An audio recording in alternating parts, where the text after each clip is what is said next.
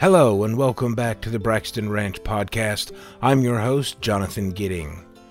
This week on Campfire Stories, Chapter 13, I Am With You.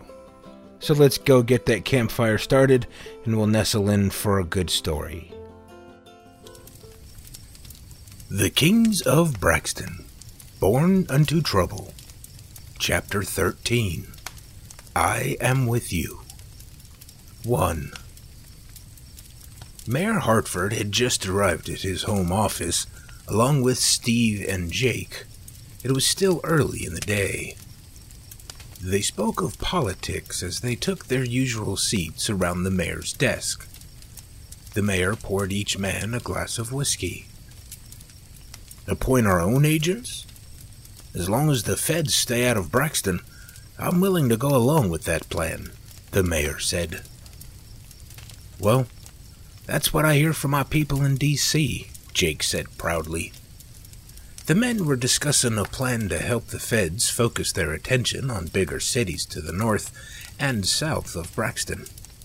They hoped that it might keep them from lingering in town too long and realizing that Braxton was still a wet town. Well, let's get the ball rolling on. The mayor was interrupted when his office door flew open and Marcus stormed in, followed by John and Al. The men in the office flinched at the racket as Marcus stormed over to the mayor and slammed his hands on the desk, causing the mayor and Steve to both slide backward in their chairs. What in hell's fire's the meaning of this? The mayor yelled. We found Frankie, John said as he walked to the right side of the desk. The mayor relaxed just a bit and adjusted himself in his chair. Well, good, but what gives you the right to come storming in here like a bull in a china shop?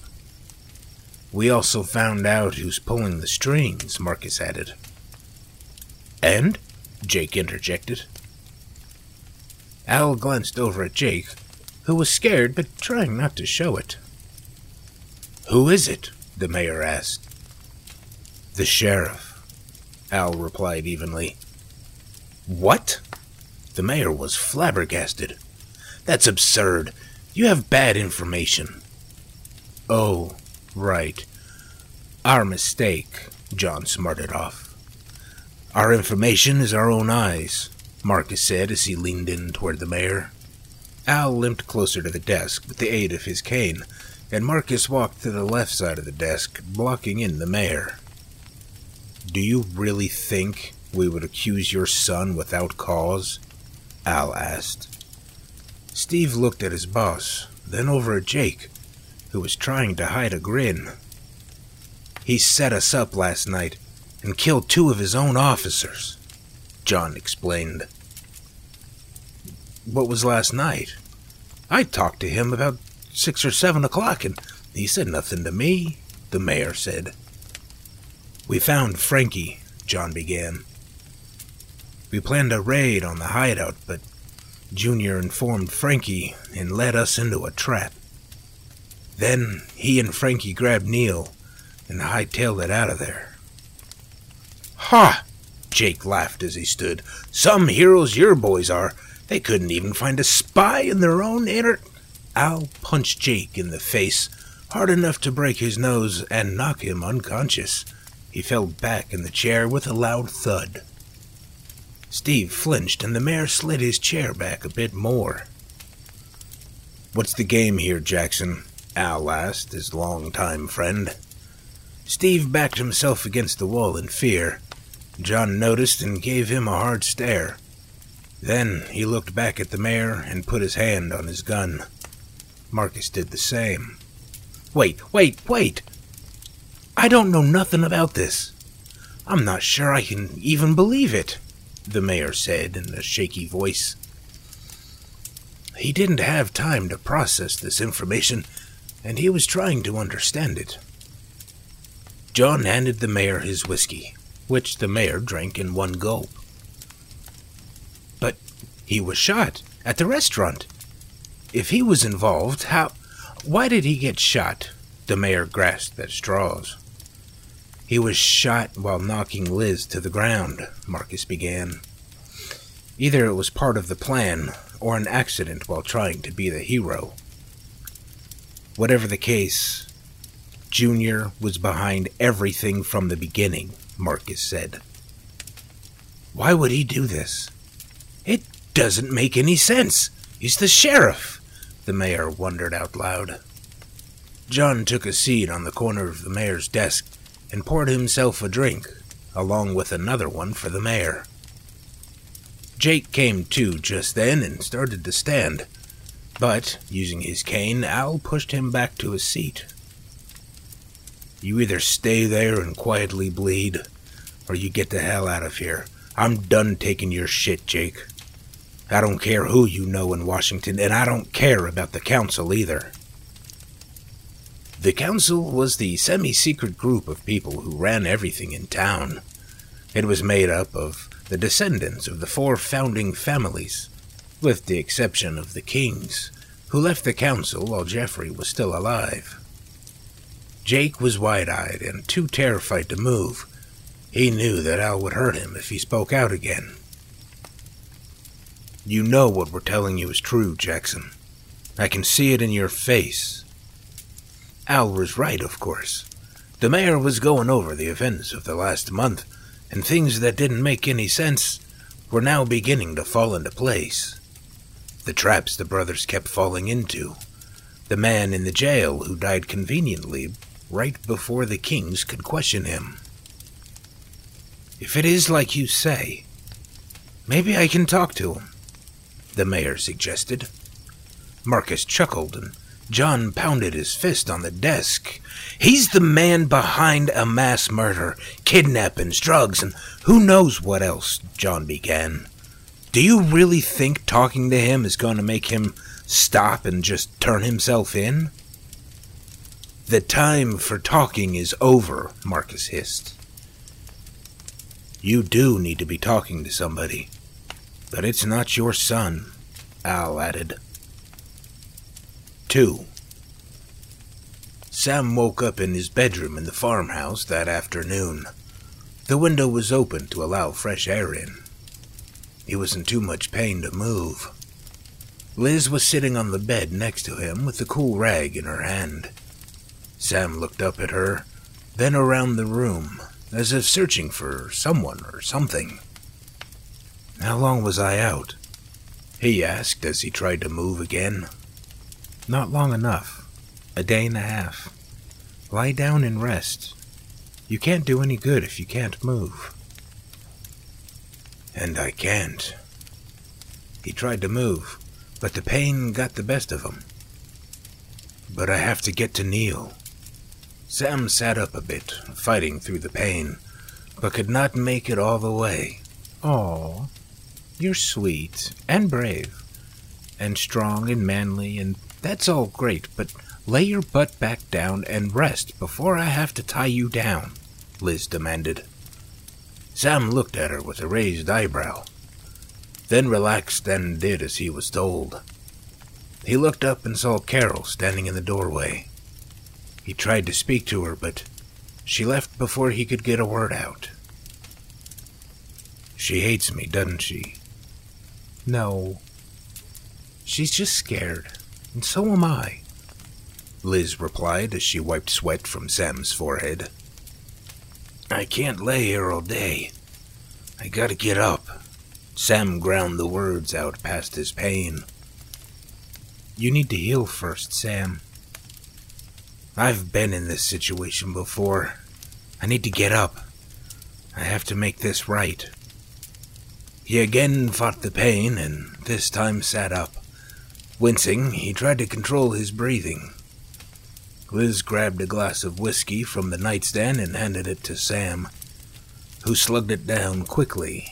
Liz laughed. It's for easing the pain, not for getting drunk. Sam handed the glass back to Liz and examined his wounds. Carol walked out onto the front porch for some fresh air. The anguish and uncertainty was getting to her, and she needed to breathe. She didn't know what to do with herself or what to do with Sam. She only knew that this was her worst nightmare. something that had worried her for too many years. In her right hand, she held an old revolver with a cracked wooden grip. Her finger was on the trigger, but she didn't really know why she had it. In her left hand, she held her wedding photo in its simple wooden frame. It was the only good photo she had of Neil. She paced back and forth on the porch, raising and lowering the revolver, aiming it at whatever happened to be in front of her. She paused as she noticed Boom over by the barn, watching her with concern. She lifted the gun in his direction, but he didn't flinch. He knew Carol was in pain, and that he was not in any danger. He walked over to her and stopped near the porch. She kept the revolver pointed at him. "If you're gonna shoot me, Carol, shoot me. Otherwise, put that thing down," Boom said, knowing she would never shoot him. Carol lowered the gun in disgrace. She didn't know what she was thinking. "I'm sorry, Boom," she said as she handed him the revolver. He took the gun and placed it in his waistband, then took a step onto the porch. "Word got around, Carol. I know what happened last night, and I'm dreadful sorry for you." Carol looked down at the photo in her hand, then also handed it to Boom. "I love him. I live for him," she said through the tears. Boom looked at the photo and returned it. "I love him too," he began. "You Kings are the only family I have here.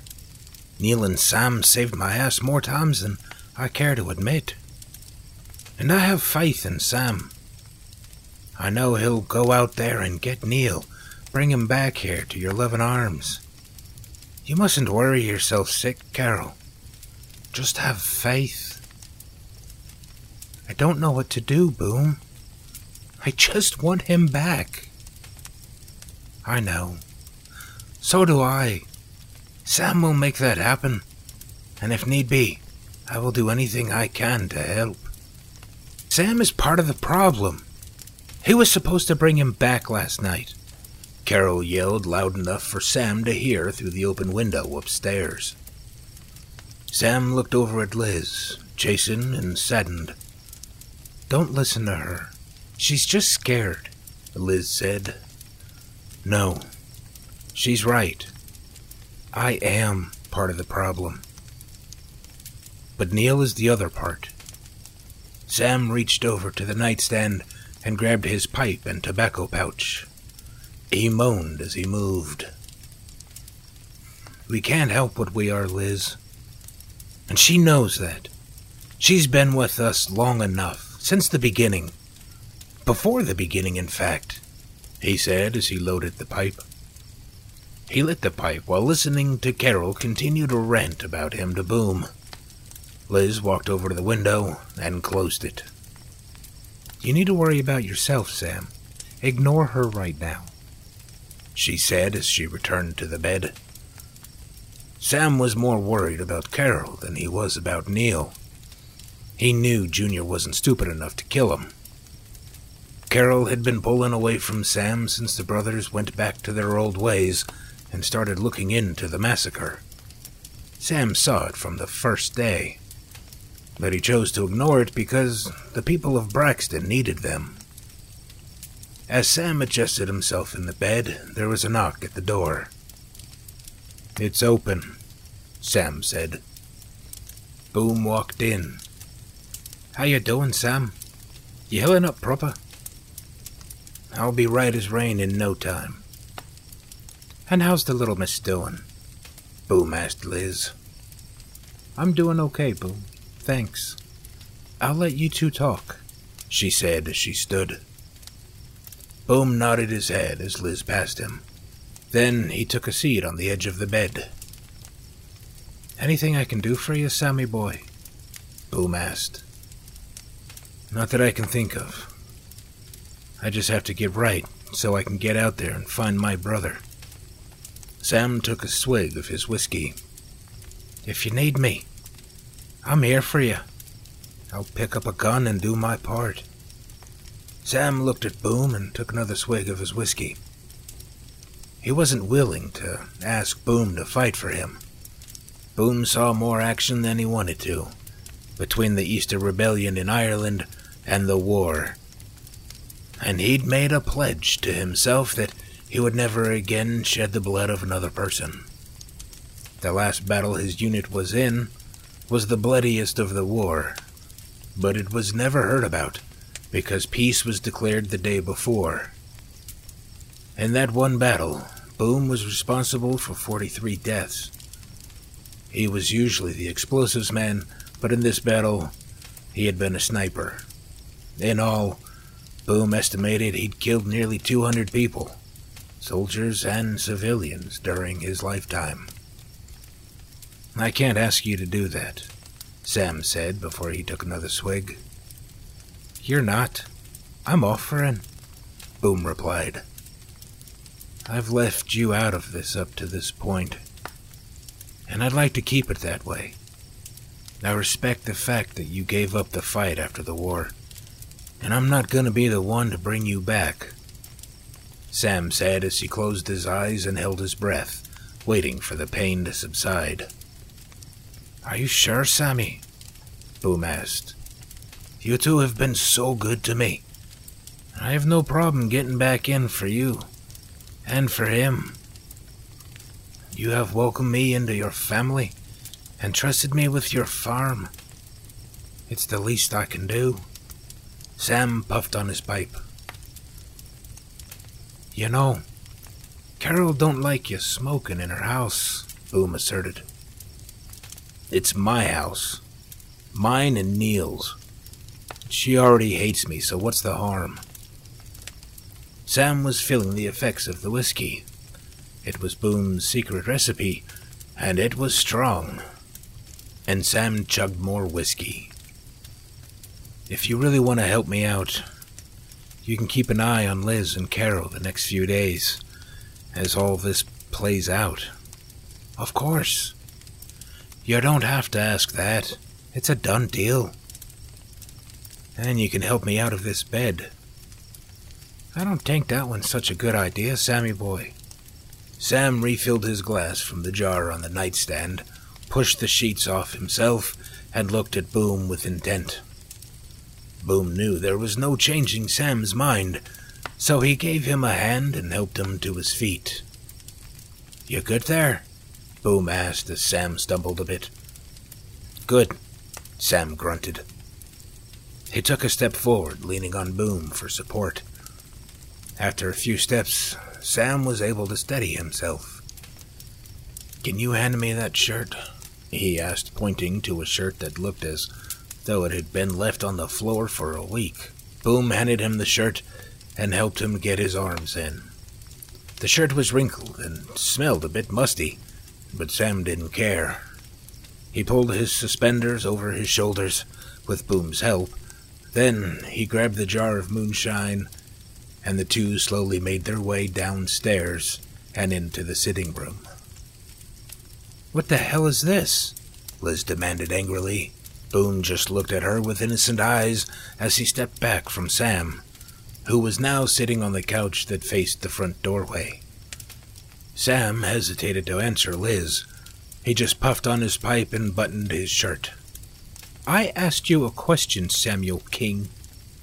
Boom looked at Sam for a reaction, but he just took another swig of shine.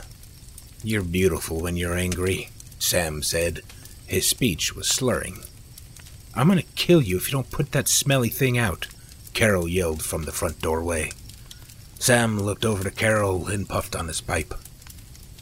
"I love you, Carol, and I respect you more than any other woman on this earth. But this is my house, and if I want to smoke my damn pipe right now, I will." Sam coughed loudly, causing some pain. "I understand you're pissed, scared, terrified, and any other descriptive you can think of.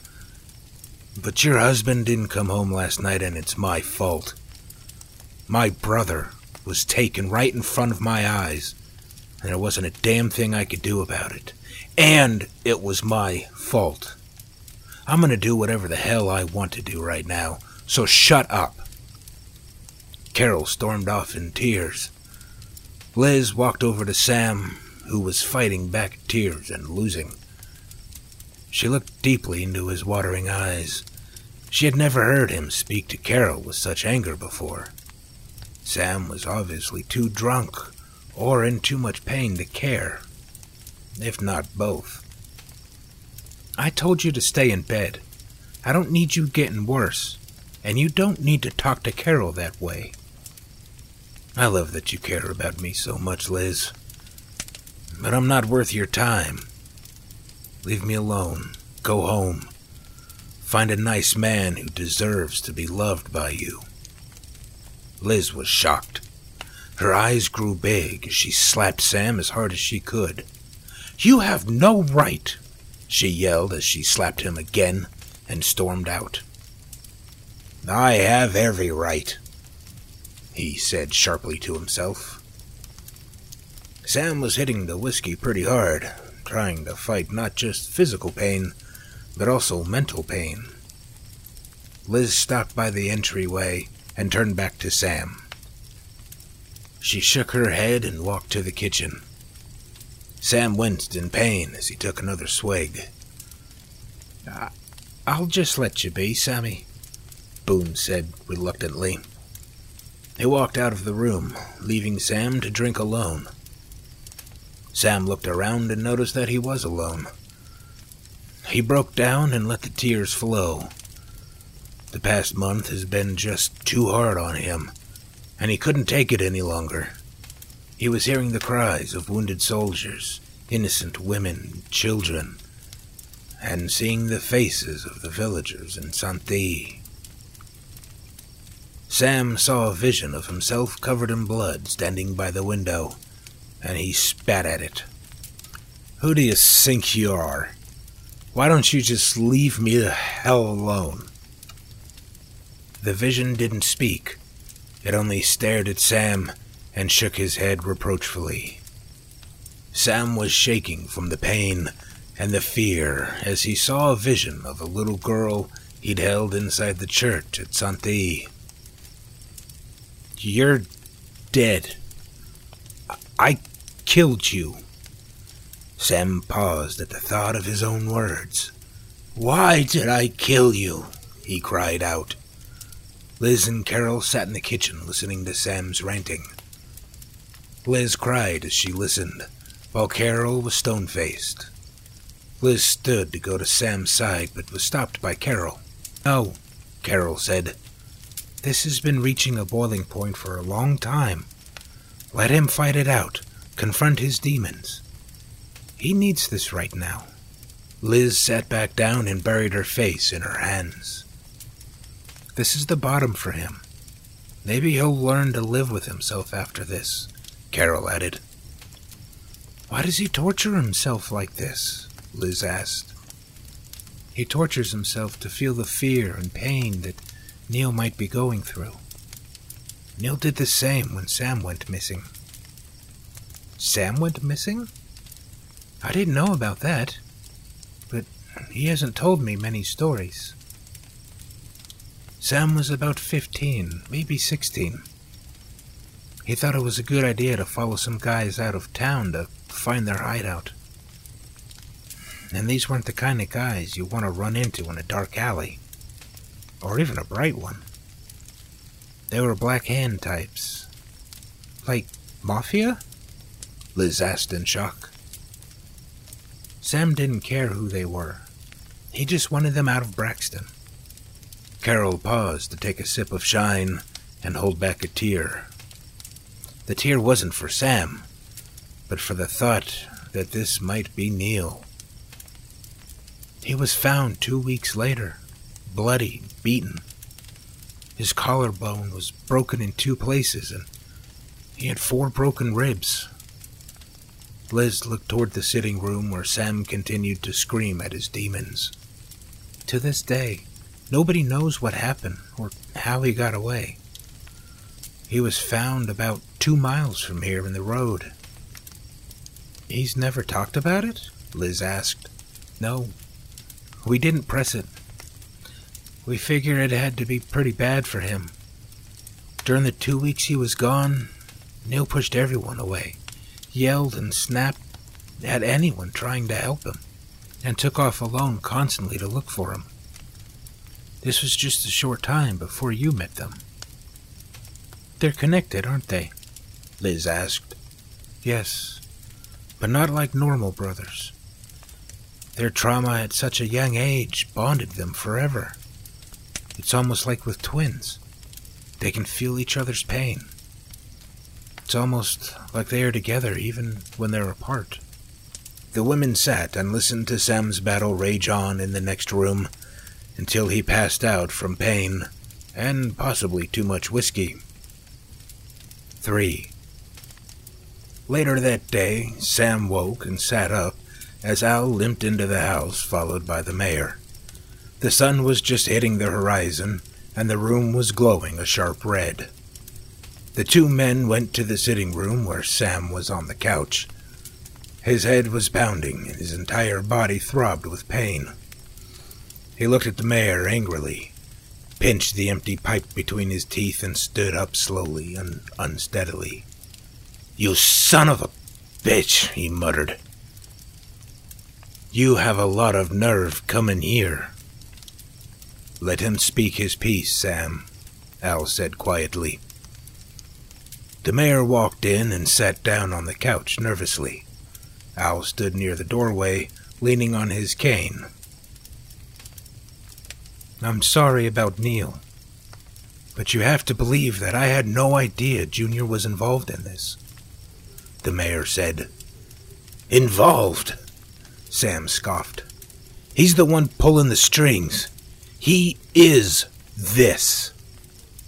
Sam walked over to the window unsteadily and opened it to let the breeze in. Next to the window sat his mother's old record player, and Sam turned it on, lifted the needle, and set it down gently. After a moment of hissing, the music began. "Come Sweet Death" by Bach. The record was old and scratchy, but the haunting sound carried throughout the house. "I want to help you get Junior and Frankie," the mayor said. "I want them to pay for this evil that they brought to Braxton." The mayor paused, waiting for a reaction, but Sam just stood silently looking out the window and listening to the music. After some time, he spoke softly. "When my mother killed herself, this record was playing. It's kind of ironic that this was the particular song that was playing when we found her body laying in the kitchen. A song about death. You were at my parents' funeral with Junior. Even Frankie and his father were there. Your son was with us through most of our lives." There was a moment of silence as the mayor waited for him to continue. Sam turned and looked at the mayor. "I'm going to kill your son. And I'm going to make sure it's painful. And I'm going to make sure that he looks me in the eye when I do it." The mayor could see the unbridled rage in Sam's face and knew that Sam meant every word of what he'd just said. Al inhaled sharply, then exhaled with a loud sigh. It was almost a sign of acceptance for Sam. "That's not necessary," the mayor began, his voice cracking. "He needs to pay for what he is—" "It is more than necessary, Mr. Mayor," Sam interrupted. "I will kill your son. Make peace with that, and get the hell out of this house. Kill Frankie, I don't care, but you can't kill my boy. I won't let you hurt my boy," the mayor pleaded. "You don't have a say in this, Mr. Hartford. Your son killed too many people for me to let him go," Sam replied calmly, an icy veneer barely concealing his anger. didn't do it. Frankie, he arranged it. He was in charge. He was the mastermind. Jackson dies, Sam roared. The mayor flinched in his seat, then sat quietly, trying to find the words to convince Sam to let his son live. Tears streamed down his pale cheeks. Al limped over to his old friend and put a hand on his shoulder. The mayor knew at that point there was no way to convince Sam, and Al knew it too. The mayor rose and left the room, followed by Al. The two stopped at the doorway, and the mayor looked at Al.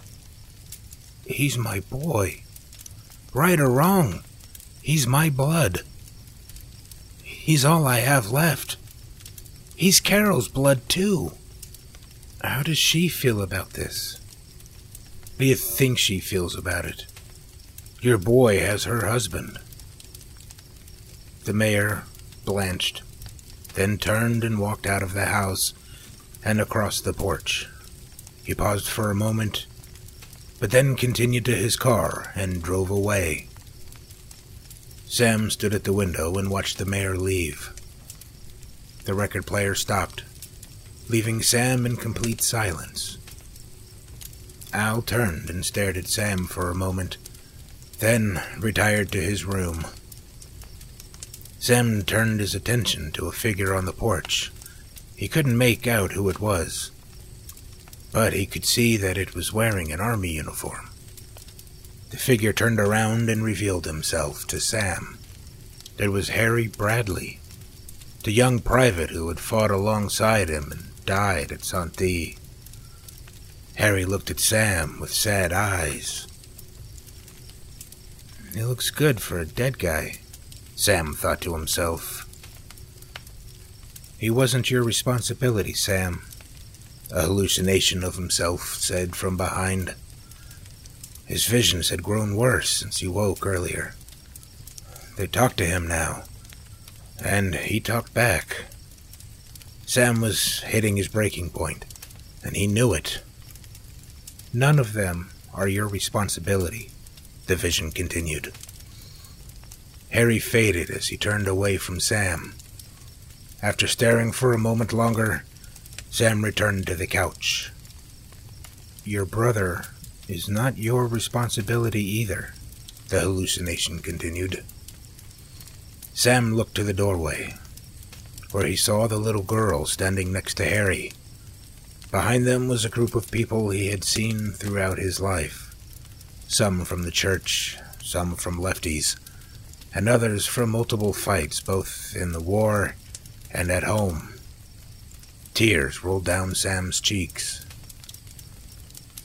I killed you all, didn't I? I'm sorry. I tried to be a good man.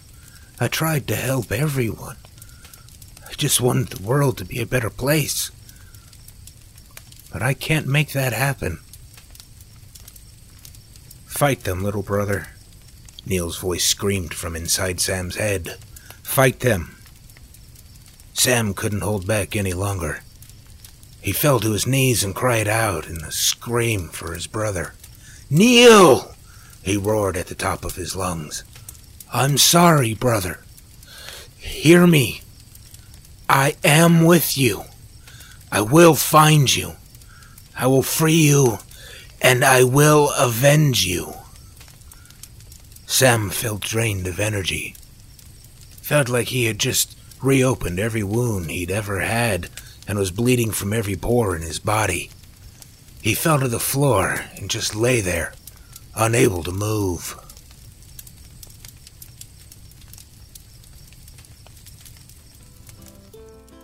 Thank you so much for joining me this week. I hope you enjoyed Chapter 13. Join me next week for Chapter 14, Following Orders. If you like what you're hearing, please share this show with others. Also, if you're interested, you can hop over to Amazon.com and buy The Kings of Braxton Born Under Trouble. And thank you very much for stopping by.